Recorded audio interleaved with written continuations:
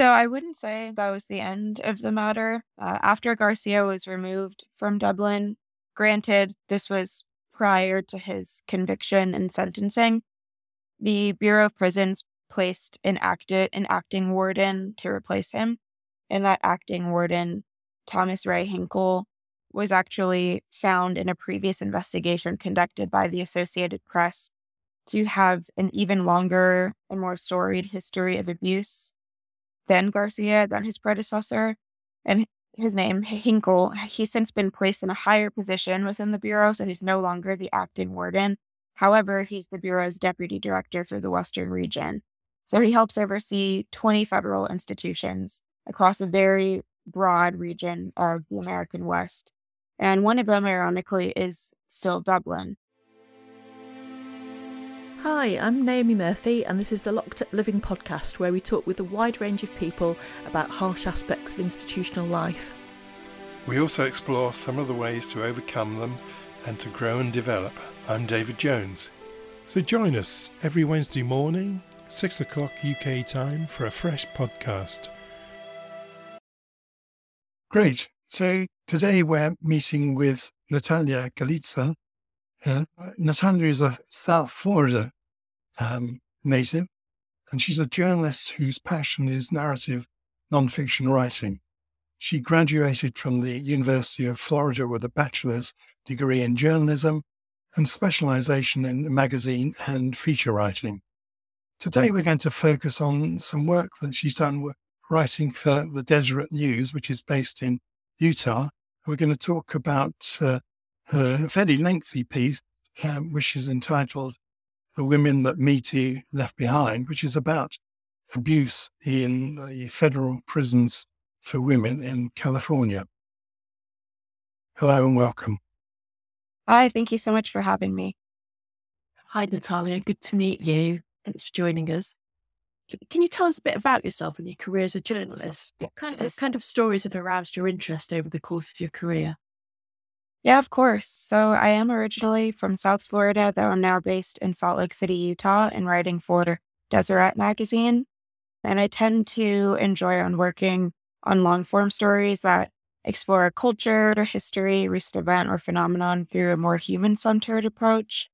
I have had the privilege to write about a vast array of subject matter, but some of the stories that are my favorite or have felt the most rewarding to report on include this piece on abuse of incarcerated women in federal women's prisons, as well as another recent piece I wrote for the magazine about Haitian immigrants fleeing to the Dominican Republic, and several others that are tackled over the years for different publications. But anything that offers a chance to include some narrative elements of storytelling to allow readers a chance to visit a place or meet people they might not have otherwise, and to shed light on something that's underreported, that marks the sweet spot of what I find the most interesting and rewarding to write about. It sounds like you're quite interested in telling the stories of marginalised people in terms of the stories that you singled out for us there. Can you tell us a bit about what piqued your interest in the Federal Correctional Institution, Dublin? Yes, of course. After speaking with different sources who have experience working within or alongside different federal prisons or the federal prison system in the United States, including a former warden who served at 3 different prisons in the country, it became clear that sexual abuse is rather prevalent in the prison system, but when high-ranking officials like officers or, as this story follows, the warden are the instigators of that abuse, it can risk going underreported. And the story was actually a pretty rare case where someone as powerful as a warden was both charged and convicted of abuse. So it speaks to an issue that's felt nationwide and even internationally, I'm sure. And I knew I wanted to cover the story once I learned about Ray Garcia, who was the former warden at the Federal Correctional Institution in Dublin, about his trial. It also marked a pretty pivotal trial because Garcia became the highest-ranking federal prison official to be arrested in over a decade. So it was a pretty momentous moment when he was brought to the stand. And it's also important to mention that aside from Garcia, 6 correctional officers have been arrested on sex charges from that same prison.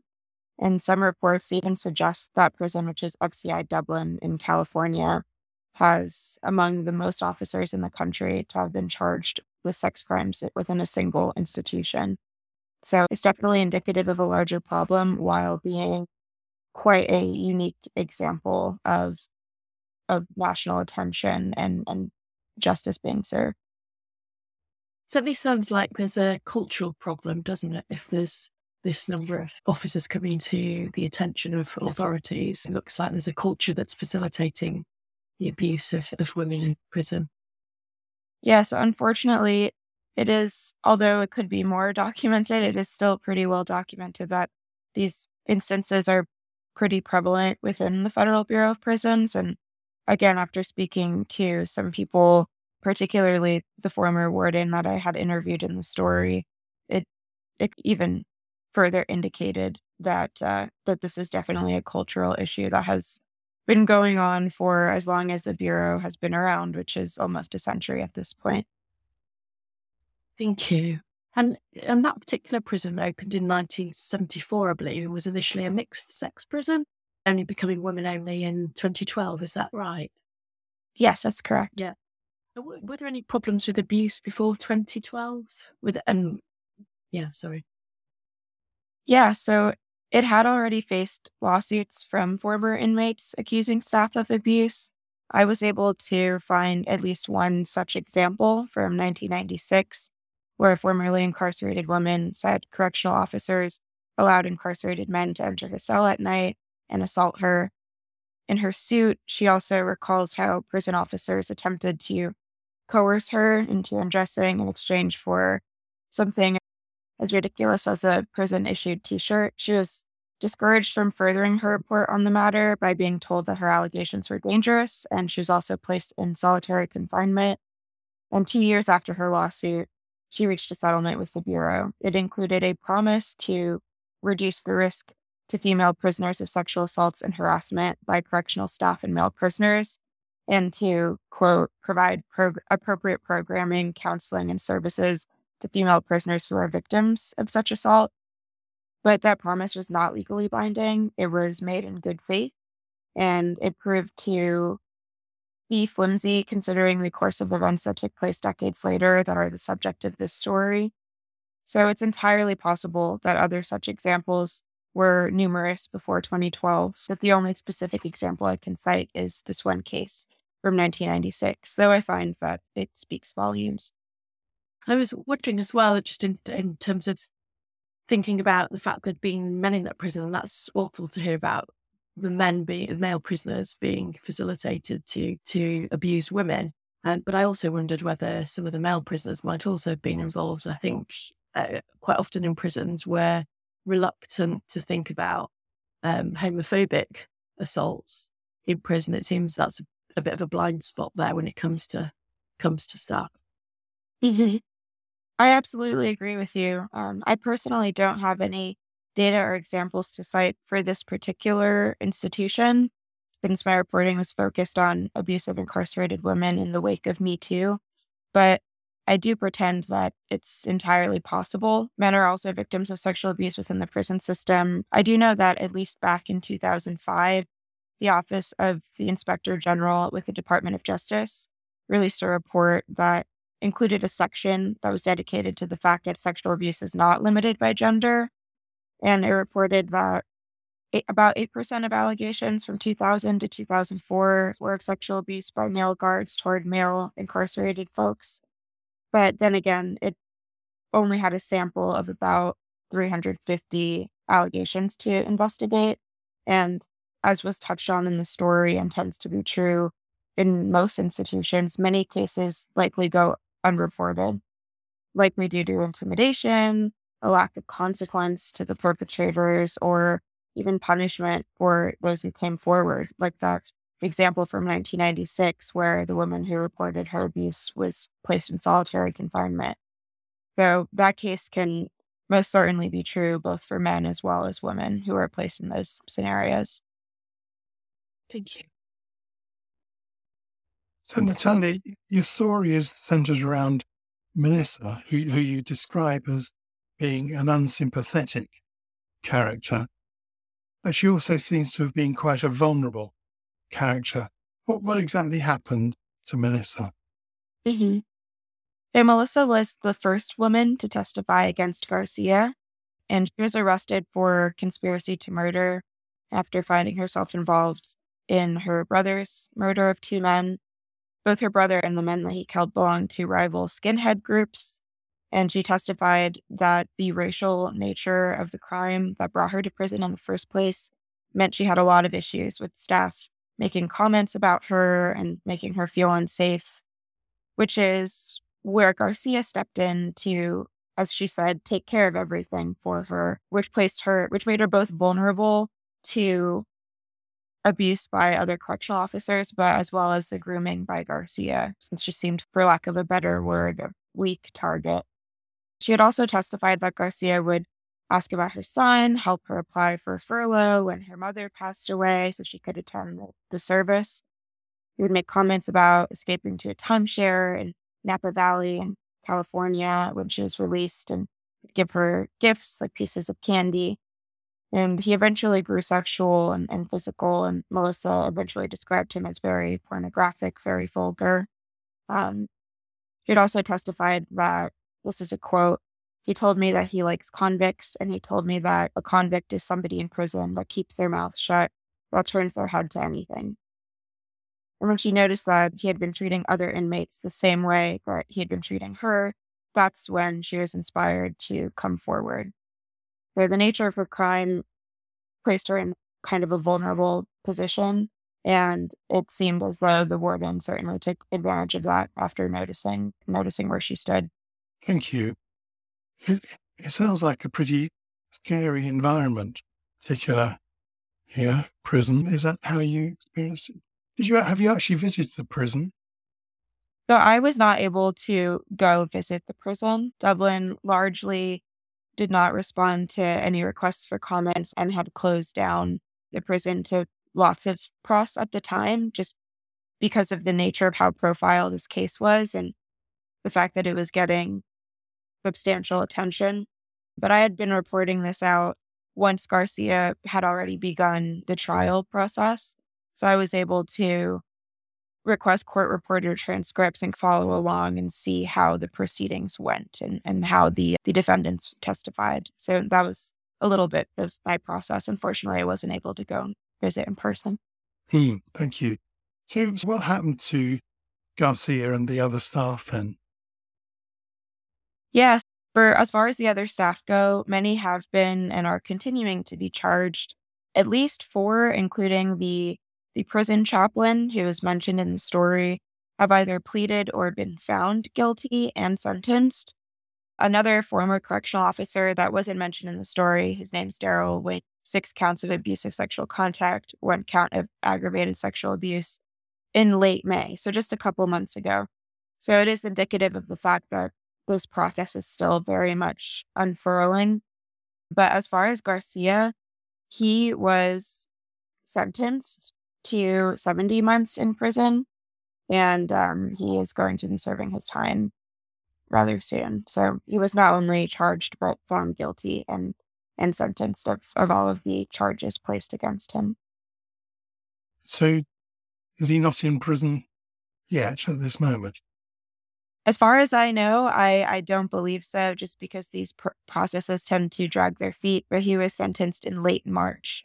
So he likely will be placed rather soon. And do you think that was the end of the matter? What happened after he was taken away from being? So I wouldn't say that was the end of the matter. After Garcia was removed from Dublin, granted, this was prior to his conviction and sentencing, the Bureau of Prisons placed an acting warden to replace him.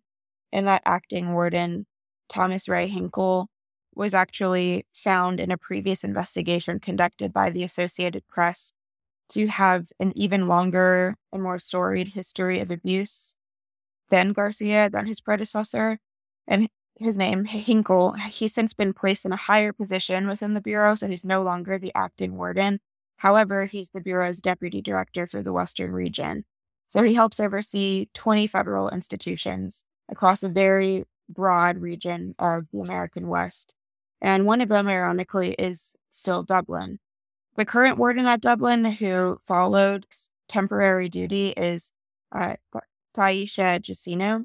So there is a new person in charge of that particular institution. She is also a woman, which is a slight change of course from at least the past two people placed in that position. And that's the current fate of Dublin, though there are still many efforts by advocates and different acts going through the Senate to heighten accountability and prevent such instances from being as widespread in other federal institutions. But from what you're saying, it sounds as if this kind of grooming and abuse may be endemic throughout the federal prison system. Would you think that's likely? I would definitely see it as possible, just given how widespread a lot of this abuse is, and especially how much of it goes unreported or unpunished. I feel like that speaks to a culture that is cultivated over decades of abuse of power within this infrastructure. And this story focused on this one particular prison, as well as the West, just being that's where most of our readers are based. But in reporting out the story, it was very clear that it's a nationwide issue and that at least 2/3 of the federal prisons in the Bureau of Prison System have been dealing with an influx of allegations and other such examples of abuse. So it's definitely a culture that has been cultivated over the course of the Bureau's history. Thank you, Natalia. When I've worked in male prison settings, I've never worked in an all-women setting, but I often usually thought that it was helpful to have some women staff and female staff working alongside male staff. I thought it somehow mitigated the behaviour or the ebullience of some of the male staff. Do you think men, looking at it the other way around, do you think men should work in all-female settings? It's definitely been argued either way. I know that a 1992 analysis through the Department of Justice found that female incarcerated people seemed to be better groomed, this was direct wording, and more obedient when male officers were present, which is to say that incarcerated women at times preferred to have male guards and correctional officers within the mix, at least. However, the inmates did object to the deployment of men in assignments that required direct physical contact or visual observation. So it could be argued that there are certain barriers and certain areas where there could be a more clear delineation to prevent such abuses. And it's been argued over the course of, I bet decades, but especially in the wake of Dublin, that some people find that male correctional officers or guards shouldn't be placed in women's prisons at all. Though I personally have a solid opinion one way or another, just because there's a lot of variance in what people tend to prefer when experiencing it firsthand, as well as what people argue based on precedent and past examples of abuse in this institution. I have to say, I'm not in favour of all female staff environments because I think that gives the message that actually men are dangerous and men are perpetrators. And I think there's something about people learning to have relationships with people that maybe have a sex that have abused them in the past and realise that it's possible to have safe relationships. But I'm quite shocked to hear that there's an issue about, I suppose, physical touch, because certainly within the British prison system, male staff wouldn't be patting down female prisoners, I don't believe. So I'm quite shocked to hear it's a thing in American prisons. And I was also shocked actually to hear that somebody who, even if he hasn't got convictions, has got such a checkered past, to be given that amount of authority and power, because it's so difficult to imagine how you would possibly speak up when you've got such little power as to be an incarcerated person in a system and then speak up about abuse within that system. It must take a lot of courage. Oh, absolutely. As is the case for sexual abuse, even outside of the prison system, a lot of women or men who endure assault may fear retaliation or intimidation, whether in a workplace or a personal setting with a significant other, even. But as you mentioned, in the prison systems, it's a whole different ballgame, especially when there is precedent of people holding such high positions of power who have essentially been able to get away with it. Certainly, symbolically, it communicates that safety isn't a priority, is it? If you could put somebody in a position like that, what message does that give to the people that find themselves inside prisons? Natalia, one aspect of this story is the abuse of power. We've just been touching on that. And of course, you see all kinds of settings. While you were talking, Naomi, I was thinking of Jimmy Savile and how he got away with what he got away with over so many years, with so many people having to know what he was doing. Do you have any thoughts at all on how such exploitation might be counted in these systems, Natalia? Yeah, I do feel as though more research and transparency could be helpful in shedding even more light on this issue and making what's ordinarily hidden public knowledge. This was a very rare case where it coincided with a bipartisan Senate investigation that targeted the federal prisons all across the country to see how many allegations were going uninvestigated, how many allegations there were in the first place. So it was a perfect storm of accountability for the people within this particular prison, as well as a brief moment of hope where there was a large scale political effort to shed light on what happens nationwide within the institution as a whole. But I do feel like there ought to be more of that research, more of that data collecting. And advocates argue that it should be from independent investigators as well, just for the sake of fairness and preventing any sort of smudging or hiding under the rug.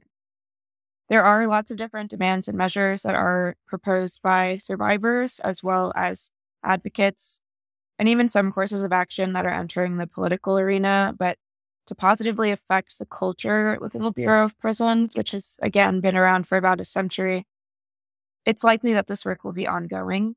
That one simple action or measure will definitely not offset decades of history, especially considering the power structure in place. I will also say that advocates for the survivors of this particular institution have pushed for compassionate release of incarcerated people who have endured abuse and come forward. The Bureau rejected that move since compassionate release in the United States is typically reserved for incarcerated people who have deteriorating health. And even then, it's not guaranteed. But that's one method that people are continuing to push for that could possibly be replicated at other institutions. And as far as changes within the prison, there are small changes that have been for years, like the installation of new security cameras. At November, it's still ongoing in Dublin, which means there's no tangible reported action to know whether or not anything is set in motion to get these new surveillance cameras installed. But that is one tiny measure, seemingly tiny measure, that has been advocated for years, and that could make a difference in at least holding more people accountable when such abuse occurs. Advocates also call for better hiring procedures, independent investigators, like I mentioned, to oversee these reports of abuse.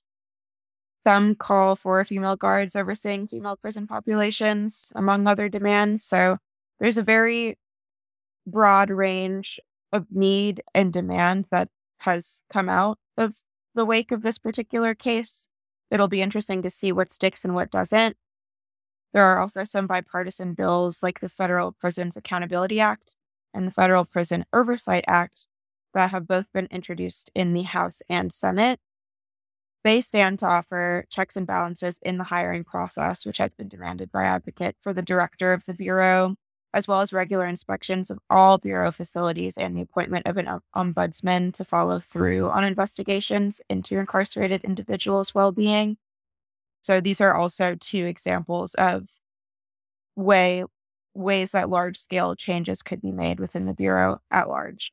And although these plans have been presented, they have yet to gain traction, but these are just a few more efforts that have come out in the wake of what occurred at FCI Dublin and what could be a foreshadowing of more large-scale action that might be taking place within the United States.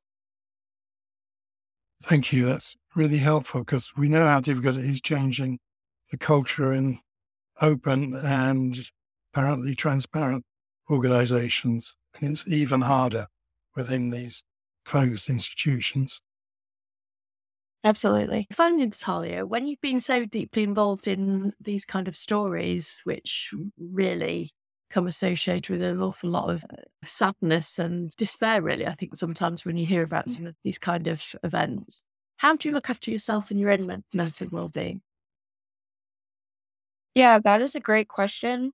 I find that I tend to lean heavily on the people that I work directly with in my team. So, my editor, throughout the process of reporting and piecing together the story, talking through what I've found and just rehashing has been very helpful for me. And it's also a tactic that I've used for past stories that have been equally weighty and hefty. There really is something to be said about just the power of social connection. Something as simple as talking through with somebody that you know and trust can really make a world of difference. I also am fortunate enough to have cultivated a community of other journalists and mentors who have endured similarly or even more traumatic reporting experiences, knowing that there are people and resources to turn to if I should find that I need them. That has been a great source of comfort as well. I have one mentor who was a war correspondent who I often phone and reach out to when I find that I am stumbling across an obstacle or really just need to let something out that I've discovered. So, really, just cultivating any sort of connection and being able to talk through what you experience, I find has been the most helpful tool and definitely something that I have done with story after story and will likely continue to do in the future. Yeah, we just interviewed a former journalist by the name of Tamara Cherry, a Canadian journalist who's written a book about beats, which is due out in the summer, but she was talking about that impact on the self of hearing these stories. And there was also an article in Britain which went viral by a journalist by the name of Jyoti Shah, who spoke about the trauma of reporting these kind of stories. And it makes you wonder whether journalists would benefit from a formal space to be reflecting on their work in a way that psychologists and mental health professionals have when they're hearing the same kind of stories, but from in a different role. Yeah, I completely agree with that. It's especially in the US where there is a heightened and ever increasing amount of burnout among journalists, particularly local journalists.